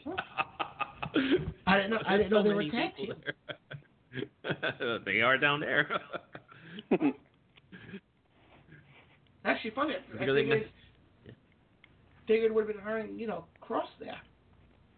So I want to say that this is, it's definitely going to be free on television, but I want to say that traditionally, I know last year, a lot of it was free on Facebook. I will check with you guys and let you know how you can find it. Because I want to say that I'm pretty sure that either the English or the Spanish version, one of the two is going to be on Facebook. So watch out. I'll post that here in the next few days. Thank you. Well, I'll be on the lookout for it. Yeah, thank you as well. Hoping it's the English version, because I don't think I could be able to follow the Spanish version. As long as you can see, you'll be fine. Yeah. But I tell you, Yeah. Cain Velasquez could be in the main event because I saw a picture of him the other day arriving in Mexico for this show. And there must have been 500 people waiting for him there. Wow. Yeah, I mean, he is a huge deal being there. Okay, but now, Cruz, let me ask you this one. I know they're having a show at the Garden in September. Is that also like how is that show different than the AAA Mania one? It's just a regular show then, I'm assuming. So it's their first pay-per-view in Madison Square Garden because remember a certain company had everything on lockdown there. So Yes. after Ring of Honor New Japan booked theirs, from what I understand, MSG opened the doors for AAA to come up there and get everything because there's a lot of Hispanics in that tri-state area. Oh, so yeah. that bitch sold out. I mean, everything is moving forward with this. Gotta still look at. Give me a second here, because I want to say it's called Invading New York. Yeah, I don't see any matches advertised for it yet because we don't know who are going to be the champions. So basically, after Triple Mania is when those matches That's when they're start getting announced. Yeah. Okay. I would see this as since it's East Coast, they have done stuff in Los Angeles and down in Texas before. Since this is their first big East Coast thing, I would see this more kind of like when New Japan started their first few shows in the States. Okay. Trying to obviously, they don't have to test the U.S. market. As you said, they've done shows in Los Angeles and Texas, but this is when you look at wrestling cities, Los Angeles and Texas do not come on the same level as in New York. That's all relative because I think Los Angeles rivals New York. Dallas, remember San Antonio, Austin, Houston probably has about the same population. I could just speak from a New Yorker's point of view with what I grew up watching WWF and CMLL AAA. One wrestling promotion on, actually two wrestling promotions on English-speaking channels and two in Spanish-speaking channels. So, and my story is not very unique. That was pretty much in every household that I knew of for Spanish people. So there's a lot of folks over there who would be interested. And since wrestling is blowing up so much, and now you add a working relationship with other companies, hey, there you go. Yeah, I'm listening. I'm just trying to see if I can pull up the rest of the card for AAA Mania, so we can just go. Oh, wait a second, hold on. For Triple Mania. Yeah, for the one, just to go over it quickly because we try to talk about all wrestling on the show. Yeah, so they'll have a pre-show battle royal, and Mexican battle royals means flipping all over the place until you get physically thrown over a rope. You throw yourself over a rope, hit the ground. That's fine, but they're gonna fill that up with a lot of their mid-carders and lower carders and guys who are up and coming. You immediately go into the Triple Mania Cup, which is, I don't know, kind of like a King of the Rings sort of thing. And in there, they threw La Parka, they threw Aerostar, Drago, Monster Clown, he's from that tag team, and a bunch of other guys who are they're just going to tear each other up. Then, of course, the third scheduled match is that Blue Demon Ray Wagner match, which has been advertised for months and months and months. The fourth match will be the 4-way tag team match for the mixed tag team championship, male and female. And that's the one that I told you, Sammy Guevara and Scarlett Bordeaux will team up. Villano Jr., Lady Maravilla, the Australian Suicide. He's an interesting character who I don't see him staying in Mexico a lot longer because he's an up-and-coming star. The fifth match, trios match. So a trio is just like it is in English, just a 3-person tag team. A lot of names there from Mexico, but this is kind of like a mid-Carter's extravaganza right here. And then you start going into the big stuff, the 7-women's table, ladders, and chair match. I'm one of those people who question why was the TLC match given to the women, because they're going to tear it up. And then you have the 2 trios matches with Psycho Clown, Cody, Cain Velasquez, and a bunch of the heels are called rudos down in Mexico. So the Mercenaries versus and whoever they add in that one. The main event, as I'm seeing it here, is the Lucha Brothers and the Laredo Kid versus the Elite, Kenny Omega and the Young Bucks. So 8 matches, 7 on the main card, 1 on the pre-show. I'm pretty sure last year on Facebook we saw the entire thing, and I remember talking with many friends in my group there, getting them to come on, like check these matches out. So I'm definitely gonna be, I'm gonna do my work and definitely advertise this. I know I only got a few days to do it, but I'll find out. It's so interesting. All the years he's been wrestling, this is Kenny Omega's first time ever wrestling in Mexico.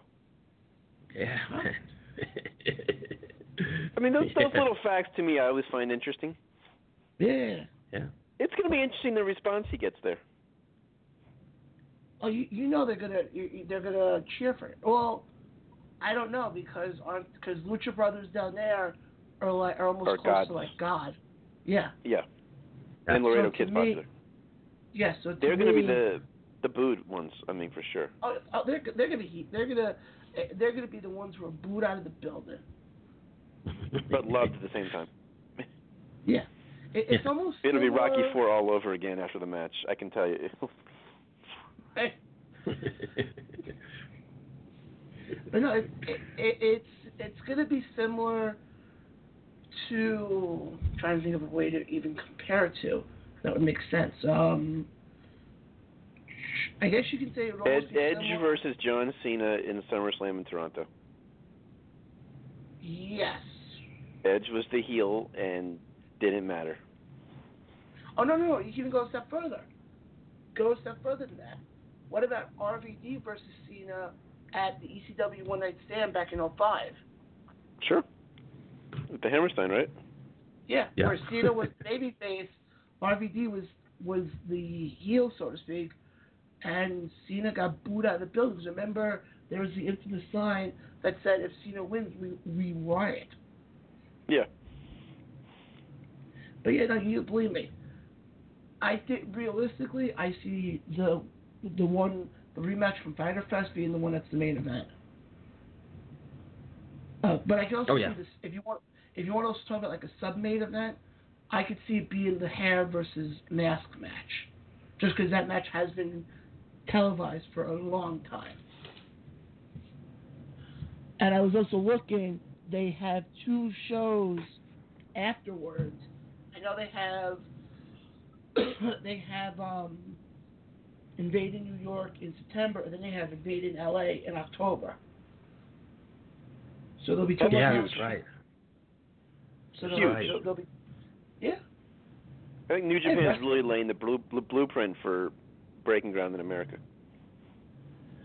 Yeah, just hopefully they don't get the same reaction that they did in Dallas. Because always got to take a pot shot, John, don't you? You're the heel of this show, John. I'll take that. I don't care. I lose my. It's been who I am for the last 10 years doing this stuff, so There you go. it's who I am. But let's talk about that lovely, lovely company. Actually, before we even get to that, Oh, sorry. They got a Before we big get to weekend coming up. yeah, big weekend to screw up. But before we even get into that, because I actually saw this is actually one of the first weeks I saw both Raw and SmackDown this week. Mhm. And I don't know if you guys saw both shows, but good God Almighty, there's a few things I just want to touch upon. Just a few slight things. For starters, you're a week away from SummerSlam. Why, oh why, do you start off your flagship show for the 24/7 title with the Mosh Pit mixed gender tag team match that they had with Truth and Carmella against Maverick and, as they said, his wife. They didn't give her name. It's Renee And Michelle, actually, for those who don't know. Yeah, Yeah. she was in the Mae Young Classic, actually. Yeah. She's a decent wrestler from what I've seen. I've But seen her live. I don't understand the point of this, though. Why are they putting so much emphasis on a belt that's basically a joke? If done because of right, the positive- anything can come over well. But Yeah, and I think it's well received too. From what I see online, everyone shit on it at first, and then sort of loves it now for the comedy angle. And okay, yeah, I mean, I had so many people come to me at SmackDown and say, "See, weren't you wrong about the 24/7 title?" And I had to do a double take. Like, people were defending it as if I was like crazy. All I know is this. I still stand behind what I say. Oh, I stand behind everything I say. If it was me, I would keep the 24/7 title belt to strictly social media and YouTube. And that's where I would leave it. Remember, you got 3 hours of Raw. I mean, you got to put it in somewhere. Yeah, but you also have other superstars that you can use who haven't been on TV and not use that. Agreed. I mean, crap. Where the hell is AOP these days? They took a picture with Finn Balor tonight on Instagram. nice. Oh. And Finn said, "My two best friends," and he put hashtag Balor Club. Oh no. I would love it. No, I have a theory on what they're going to do with Balor after SummerSlam. Is he's going to leave, come back probably around Survivor Series, and join the OC.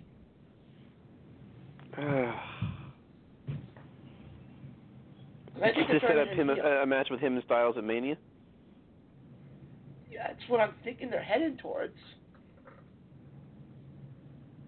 I can't see it working together, those two. Because think about it. Why else would you have them all sort of be renamed as the OC? The original club? Because unless I've had a mild stroke and also I lost memory here, isn't that technically called the original club? Is that basically what they're trying to play it off of? Yes, they're playing off the original club from them in WWE 3 years ago. Okay. But my question is this, though. Wasn't Finn Balor part of the original club when they were in New Japan? He started the original club. Okay. Would it make sense from a logical standpoint to have him join Styles, Gallows, and Anderson? No. Because AJ is a leader, correct? Yeah, but... How are you going to put Finn in a secondary role to AJ Styles? I don't really know what... I didn't think about that far. That's what I'm here for, John. Thanks. I appreciate it. Anytime. Love you, man. I just didn't understand. And then the one part I did like with Raw was the Maria and Mike stuff. Because... Is it me or is it stupid? It's stupid, but somebody made a great point today. It's given them a push in an odd kind of way. Because think about it. To their credit, they're actually carrying the storyline out through social media too. Yeah, but the thing is, think about it. They hadn't been seen on TV for a long time. They get re-signed for the 5-year deal, which I still didn't understand why. And then all of a sudden they're on TV now every week. Maria now is your first ever pregnant woman who's held a championship, as she said about 9,000 times on Monday. But the line of the night was when Maria turned around to Mike and said, if you don't open up this door, I'm going to kick you in your vagina. They're really pushing the envelope there. Well, think about it. Who's in charge of creative? Paul Heyman. Exactly. You would never. But there's people he has to answer to. Sponsors. Yeah, but I think the thing is though, because if you remember though, that didn't happen until close to the end of hour number 2, start of hour number 3. Right. Yeah, I get you. So that's why I think, they're going a little bit different. But that right now is probably. But now my question is this though: who's the one who's going to take the belt off Maria? Oh God. Probably R-Truth in some way. But at the OBGYN some comical way. pretend he's the doctor, and then Carmella pretending she's the nurse. Use the stethoscope as a way to pin her. No, I thought the best. It will be so dumb. We can plan it now for them. We've talked too much about that dumb title. Okay, but then I have this one. What was the deal with Maria and Braun Strowman? That was interesting, actually. What is it going to be now? Are they going to also reveal that Strowman is really the father and not Mike? Oh. I don't think they're going to go with that angle at all. I think it was just something fun to get Strowman on TV and give him some face time because he is popular. And then, I guess the other part with that is he apparently likes to grunt a lot. Is the gist I got from that segment. But 2 things I want to talk about regarding SmackDown, and then we'll, try to jump back and forth. Who was the one who attacked Roman Reigns in probably one of the worst shot angles ever? That was horrible. That was somebody turned around and said Kayla Braxton should get an Oscar for how well she performed her lines. It didn't make sense. It ended. It was a bad old Nitro ending. Well, one of the guys that listened to made a great point. They said you're a week away from your biggest event of the summer, and you want to now play the mystery attacker angle. I have a theory who I think it is, and Samoa Joe? I like how everybody. No, people were saying that it was Rikishi because that he did it for The Rock. No. The theory a lot of people have is that it's Buddy Murphy. Really? Because supposedly, and I haven't seen it, I'll try to watch it back, before next week. Supposedly there's the clip towards the end of the clip where you see a guy standing there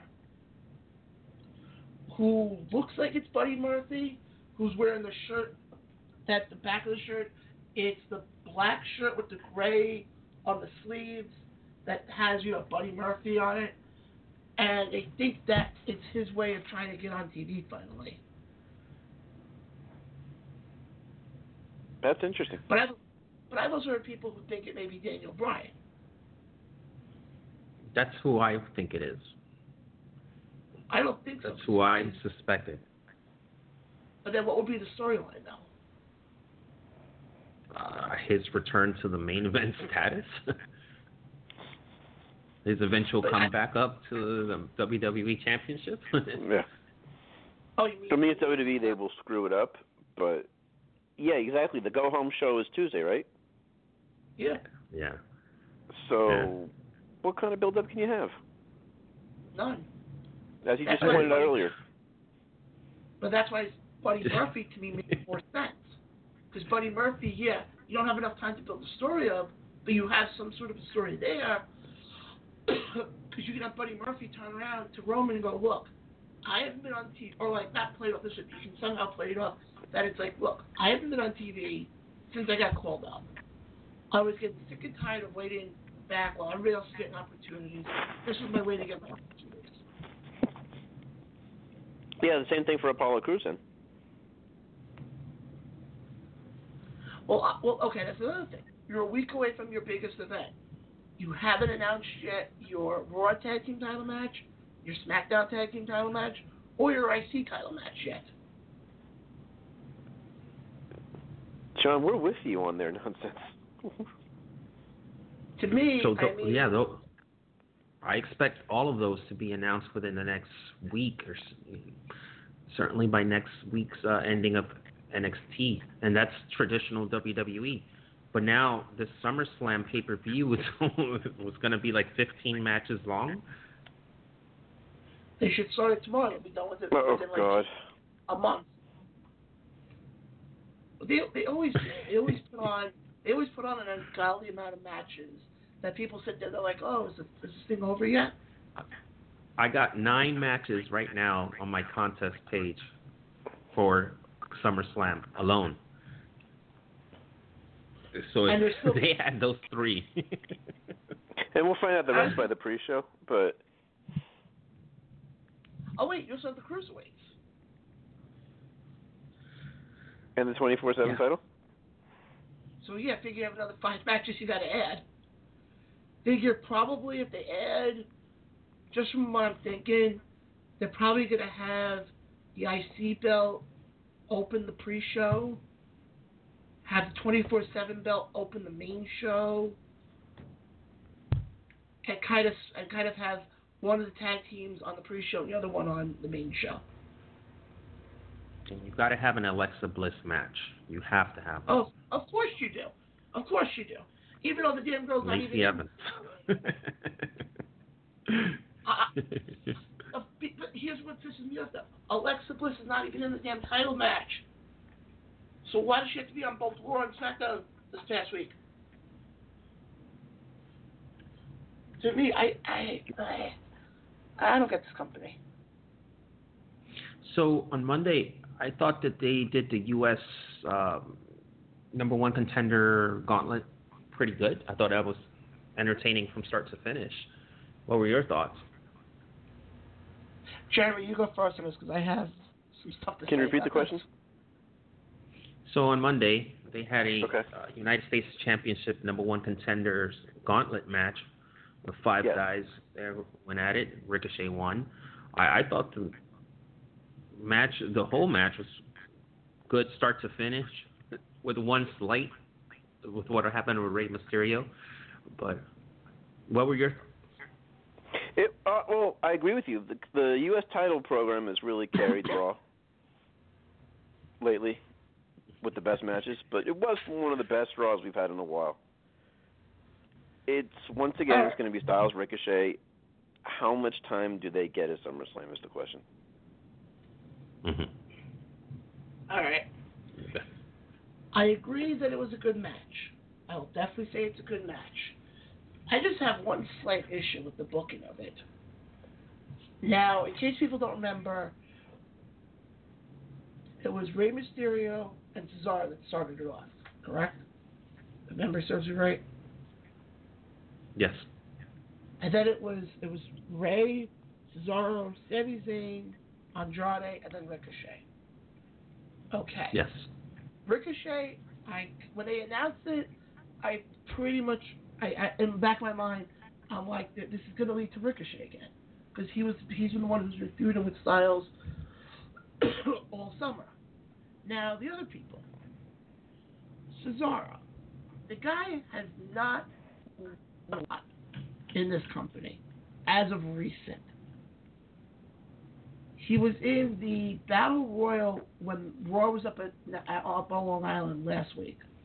And this week, he was in the gauntlet match for the U.S. title. Where the hell is Aleister Black?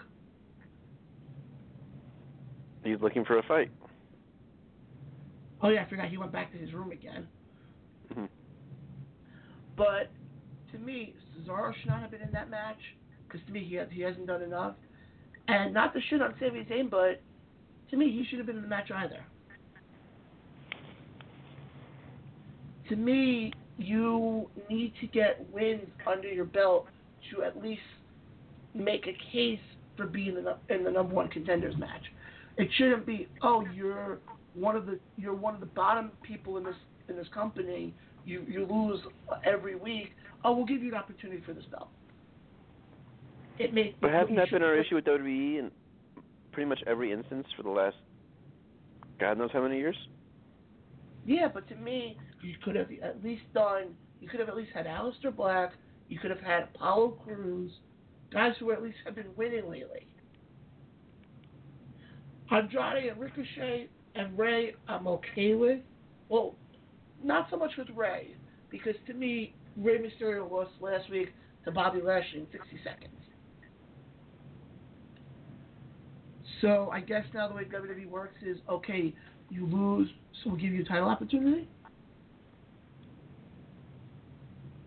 To me, it just doesn't make any logical sense. John, but again, they've been that way since like 2007. I mean, I would have to go back to like 04, 05, those years. The last time that I saw a legitimate like ranking system where a number one contender, would always beat up like a number 10 or something like that. Correct. En route to a pay-per-view, and then those storylines were carried Triple on. H buries you. And then eventually Triple H destroys you, but your name got built up along the way, unless you. But it's been that way with the WWE for a long time. The Miz beats you one week, next thing you know, you're fighting him on the next pay-per-view for his title. Right. How does that make sense? And Finn Balor and Baron Corbin are wrestling for a month straight. Yeah. But Cruz, you got to remember, I only came back to watching wrestling in 2015. Or Mm-hmm. 2015, 2014 actually, late 2014, early 2015. So to me, I'm going far back as 2014. So when all of a sudden you guys are talking about 04, 05, you got to remember, I didn't watch it back then. I felt I was too cool for wrestling. Okay, cool. But the other thing I want to get to is the women's match that they announced on Tuesday for SummerSlam that will see Trish Stratus take on Charlotte Flair. Now, I know they're doing this because it's an attraction match, but let's be honest. How does this help Charlotte? I mean, not saying that Charlotte needs help at all, because she's probably one of the top women wrestlers in the WWE. I would take out the women's part. I would honestly, John, not to cut you off, I would take out the women's part there. Mm-hmm. Oh, so you would say she is one of the best wrestlers, period, in WWE. Okay, then explain to me a loss to Trish Stratus would help her how? Who said she's losing? You really think they're gonna bring Trish back for one match to lose to Charlotte in her hometown? It's possible. Trish is old school. I mean, Trish has nothing to gain by a victory. I don't know. To me, once I heard that they announced this, I'm like, this is going to be Trish winning. Because then the problem is... If Trish wins, I could see a second match happening. Kind of a la Cena Rock. I think that'll dictate a lot. What's that? Where, at Survivor Series? At some point. Maybe Royal Rumble. You never know. Well, my thing is this, though, because both of the women title, there's 3 women matches that are happening at SummerSlam. You got Becky Mhm. taking on Natty. You have Becky In a taking submission on match? Natty. Well, was it official that it was made a submission match? I believe so. Okay, because last I heard they were kind of teetering on that, but okay. Bailey's taking on Ember Moon for the SmackDown Women's belt, and obviously Charlotte's taking on Trish.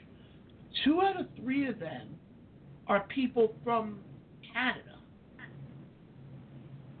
So to me, unless they're going to give Natty the win to have her get the women's title, it would almost lead me to think that Trish is getting the win at SummerSlam.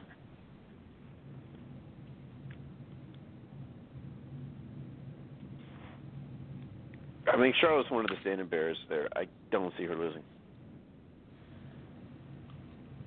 But then, if you go with that, then it would mean that Natalia's going to win the Raw Women's belt then. Because you know damn well one of those matches, they're going to have the Canadian win. Right, but Natty's not a Toronto native. She's Canadian, but she's still, not. But she's still. She's Canadian. from Calgary. I get that, but it's still the whole Canadian. And I don't think Vince really puts too much thought into the hometown booking thing. Or Sasha Banks would have won Hell in a Cell in Boston. All I know is that they're going to have a big problem on their hands if they don't have one of them win, because then you're going to have the entire Toronto crowd booing you. It's a reaction. Mhm. Yeah, but unfortunately, that's what you want. WWE. Yeah, but I don't think WWE wants a negative reaction at this point. My bigger issue with this is that Trish doesn't need to be in SummerSlam in 2019. You could have given her some sort of speaking role. She could have been the host of the thing. That would have been more than fine for her. Why can't they give this to someone who needs it, who needs a match with Charlotte Flair? Number 2, if you're going to give Trish Stratus a match, you guys might have seen what I posted, borrowing from Liv Morgan. Alexa Bliss was supposed to have this match at WrestleMania and couldn't because of a concussion. Well, the girl's fine to wrestle now. Why wasn't this given to her? Why does it always have to default to Charlotte? And to me, I'll just leave it there because this is going to be kind of like from what I'm seeing online, it's a very controversial match, and there's a lot of crap talking between Attitude Era fans versus today's fans. So they got us. They got us talking. We're interested. I think out of the 9 matches, I'm honestly going to say that this is in the top half as far as interest. Without a doubt. Yeah, it definitely has Yeah, interest. because there's some rematch. Yeah, of all the 3 women's matches, that's the marquee one. Oh, definitely. Yeah. Oh, absolutely. Because it's the one 100%. that if you haven't watched wrestling in a couple of years, that's the one where you're gonna look at it and go, "Wow, Trish! I remember watching her wrestle back at in the Attitude Era." And you also gotta remember, if you're a new member, the network is free. Yes. So who's out to see you're gonna get somebody who's gonna turn around, be like, "Oh wow, Trish is wrestling. Oh wait, that's Charlotte Flair. That's Ric Flair's daughter. Oh, I'm interested in this match." And all of a sudden, boom, they sign up for the network. And then after the event, go, "Okay, I'm gonna cancel it now." No, and Trish is going to be golden for them probably the week of the event doing media in Toronto. Oh yeah. To build the event. Yeah. I can see her on ESPN with Charlotte that week. It's going to be, honestly, I think Cruz hit the nail on the head. That's probably going to be the most marquee match, really, at the end of the day. Because that's the match that they're trying to attract the casual fan. They're trying to attract the fan. They're trying to attract the fan who hasn't watched the product in a couple of years. Yeah. But, no, I mean, SummerSlam on paper looks like it's going to be a decent card. Not on the same level as All Out, but it depends on how they book certain matches.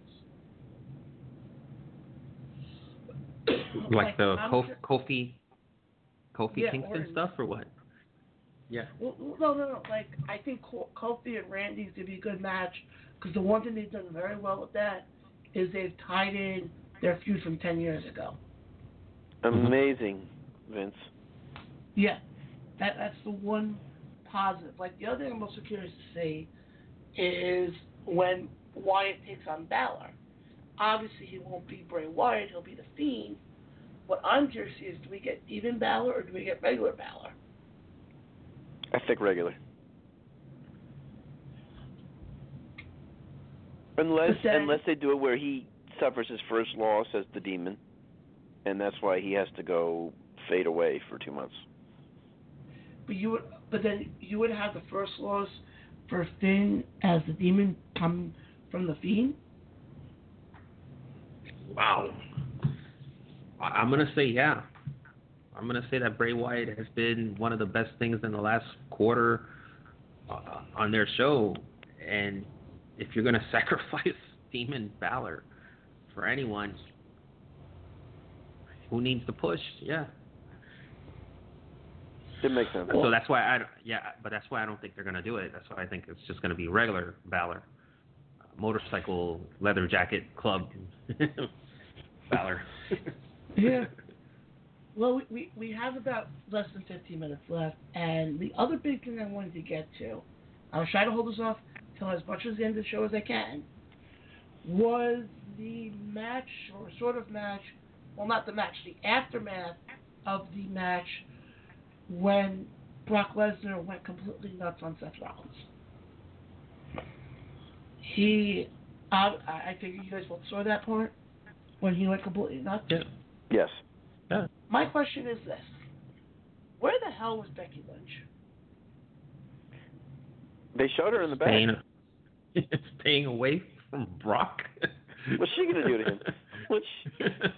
No, Get her neck broken? I'm not saying, to fight Brock, but I'm just saying it would have made a little more sense to, have her stand next to her boyfriend while he's getting loaded into It hurts his credibility if she's coming out to try to fight his battle against Brock. How is he going to slay the beast if his girlfriend's coming out to fight him? Now, if he had Suplex City her, that'd have been awesome. But okay, we know that's not going to happen. They're not going to, have him grown up like that. But to me, it would have made a little more sense to have, not even for credibility-wise, just for the fact that it's her boyfriend. If it was my decision, I would stop that right now. I would. That would be private. I am sorry. That shit is cringe. I don't like it. I think it hurts both of them, to be quite honest. Well, she's not the man anymore when she does that. No, she's the man who's holding his balls. Yeah. Yes. I'm honest. That man's man T-shirt really hurt this guy. I'll move past the Twitter shit because that's in the past. That man's T-shirt made him a joke, and I don't know how anyone would see him beating Brock now. No way. Maybe. I don't know. They're going to set up because they're going to set up a third match. They've got some history there, Jeremy, and I could see that.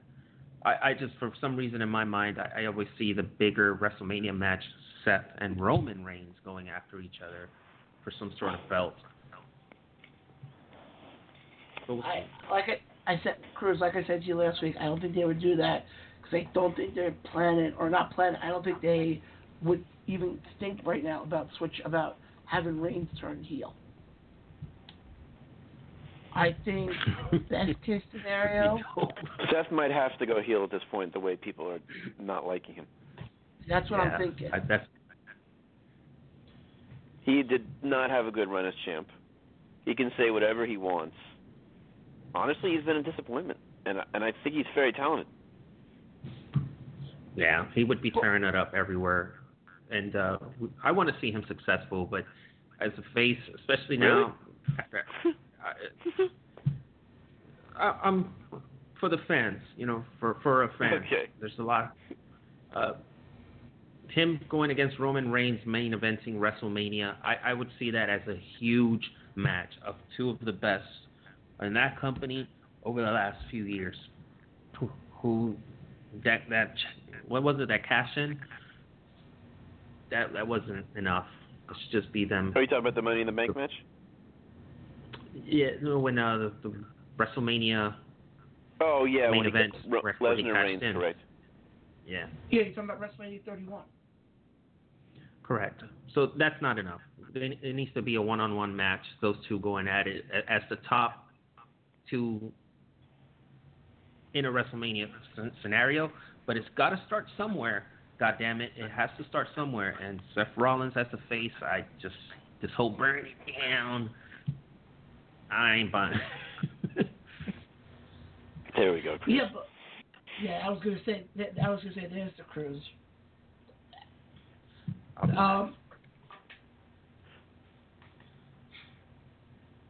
Brock Lesnar went too far or not? No, it was great. No, what was great was, and Billy Ray said this on Twitter, was Paul Heyman begging him to stop was so great for the both of them. Well, yeah, that's it added sympathy for Seth, which was needed at the time. Yeah, it made Seth more of a babyface than anything. Right. But no, that was a great old school move. I can't see there any, and Cruz, you touched on it before. Seeing what we saw on Monday, how is there any way that they're going to drop? They're not going to have Brock come back, win the Money in the Bank briefcase for working all of about 8 seconds, to have him drop the belt 2 months later.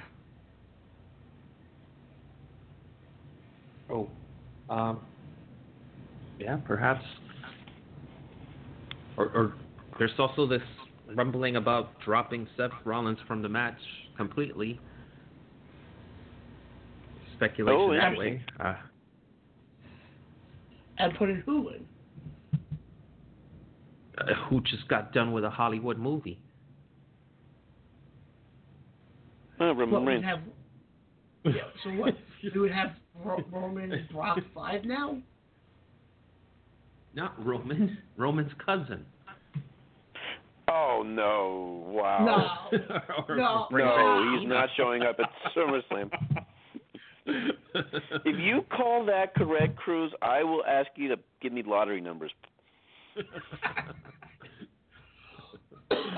No, the only one I could go to Vegas and pick some numbers. The only one I could see, if they do pull Seth from the match, is I could see it. But here's the problem, though. They pull Seth from the match. I'm being serious here for a second. Who the hell would they then put in then?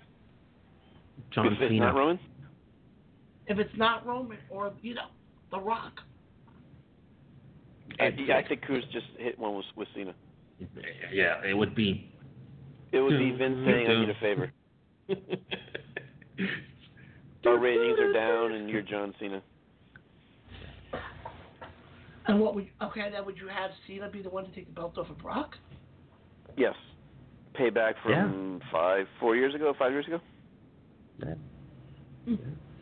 By the way, we are going to be going over tonight, but not because we are talking to him, because of the whole screw-up from earlier. So I'm just letting you guys know in advance. Yes, sir. Okay. But no, I was going to say maybe McIntyre being the one, but you couldn't do 2 heels in a match like that. Even though I want McIntyre to be the one to take the belt off of him, you can't do it right now because he's too intertwined with Shane and him being the best in the world. Well, let me ask you a question, because you guys really got me thinking on this, especially you, Cruz. That was great stuff you brought up. Is Brock going to be in the main event for sure? SummerSlam? Yes. Is he closing I believe so. Yeah. Why can't you have Kevin Owens, assuming he beats Shane McMahon, come out and challenge him in Canada, a Canadian, and taking the belt off Lesnar? Wow. Wow. That would make them erupt. Could you imagine the pop that would get? Oh my goodness. I would definitely switch. My opinion. I'm all in. I would definitely go for Kevin Owens. WWE, if you're listening and you take that, just give us credit, please. That's all I ask. Yeah. Even though we may shit on you guys, just if you go that route, just at least give us the credit for it. Yeah, give us some credit, some tickets to a show. That would be interesting. I can just tell you the only reason they wouldn't do it, though. Thinking of WWE. And there's one reason they wouldn't do it. It has too much logic. But, I mean, in all seriousness, could you imagine he gets by Shane, comes out limping, and says, I'm going to wrestle you. Like Brock and Paul come out and say, well, I guess there's no one to wrestle us. His music hits in Canada. Like, I'm getting goosebumps thinking about it. Well, I'll even go a step further. And he's from Montreal. It's not that far from Toronto. No, I'll even go a step further. If you really want to make a star, what about Matt Riddle? Not in the main event, the close show. That'll get bad publicity.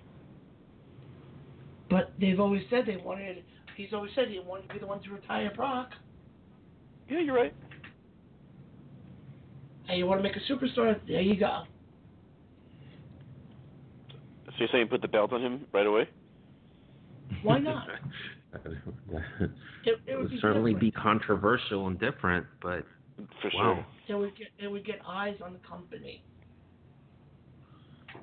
Now, last thing I do want to bring up before we wrap it up for tonight is the tag team triple threat match, which saw the OC take on the Revival. I still can't get over that name. Take on Team DUI. Ooh. Hey, the Usos. The Usos. It was a good match. Was it? That was a good match. The tag team division is really stepping up in WWE lately. Yeah, but you could have easily. You could also add a fourth team to that, to what you have right now on Raw. With the Usos, the Revival, and the OC, you could add a fourth team to that. Right now, it'll make perfect sense. I want you War guys Raiders. Exact bingo. Yeah. This crap that they're doing with them facing, the enhancement talent, to me is idiotic. There's no reason why Eric and Ivar cannot be in the title picture at this point. When they were in Japan and they were War Machine, they were one of the most dominant tag teams in all of New Japan. Yeah, and ROH. So to me, it doesn't make any sense why you can't have this now with them. Why you have to keep building them up. And yes, I think they lost a lot of credibility when they went through the 3 weeks of name changes. But to me, they're a credible enough team that they should be in the title picture. But overall, there were some issues I did have with Raw and SmackDown.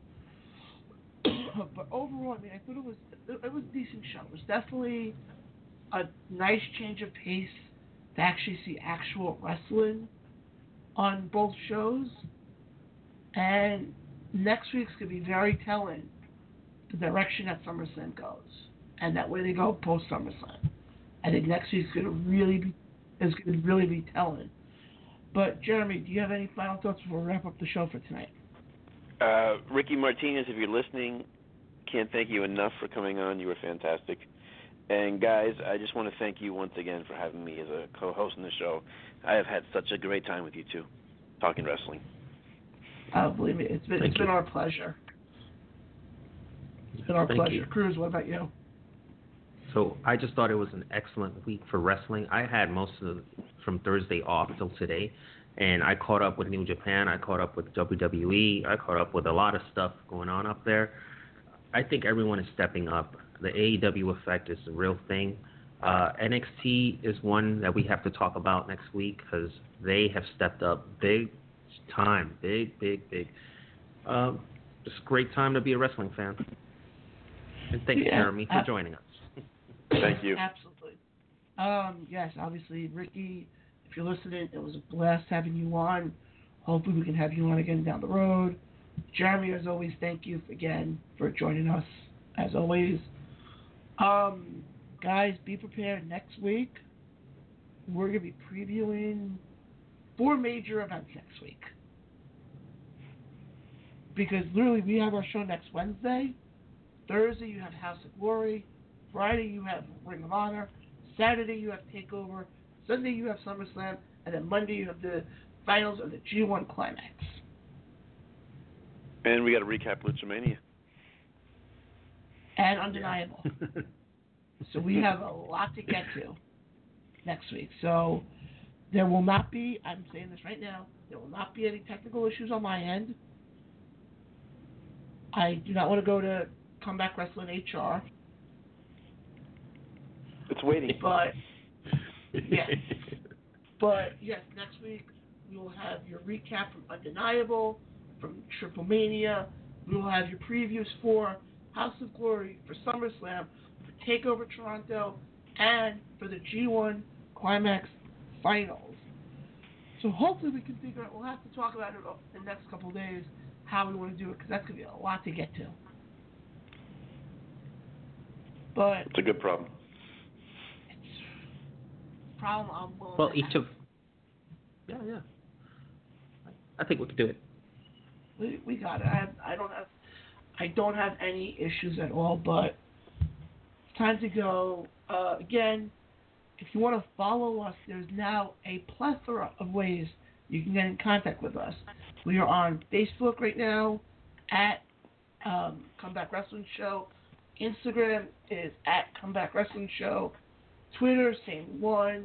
You can search for all of us on Facebook. And have a good night, guys. In the words of Billy Joel, last said of hellos and goodbyes. Unfortunately, it is time to say goodbye. We'll catch you guys next week, same time, same channel.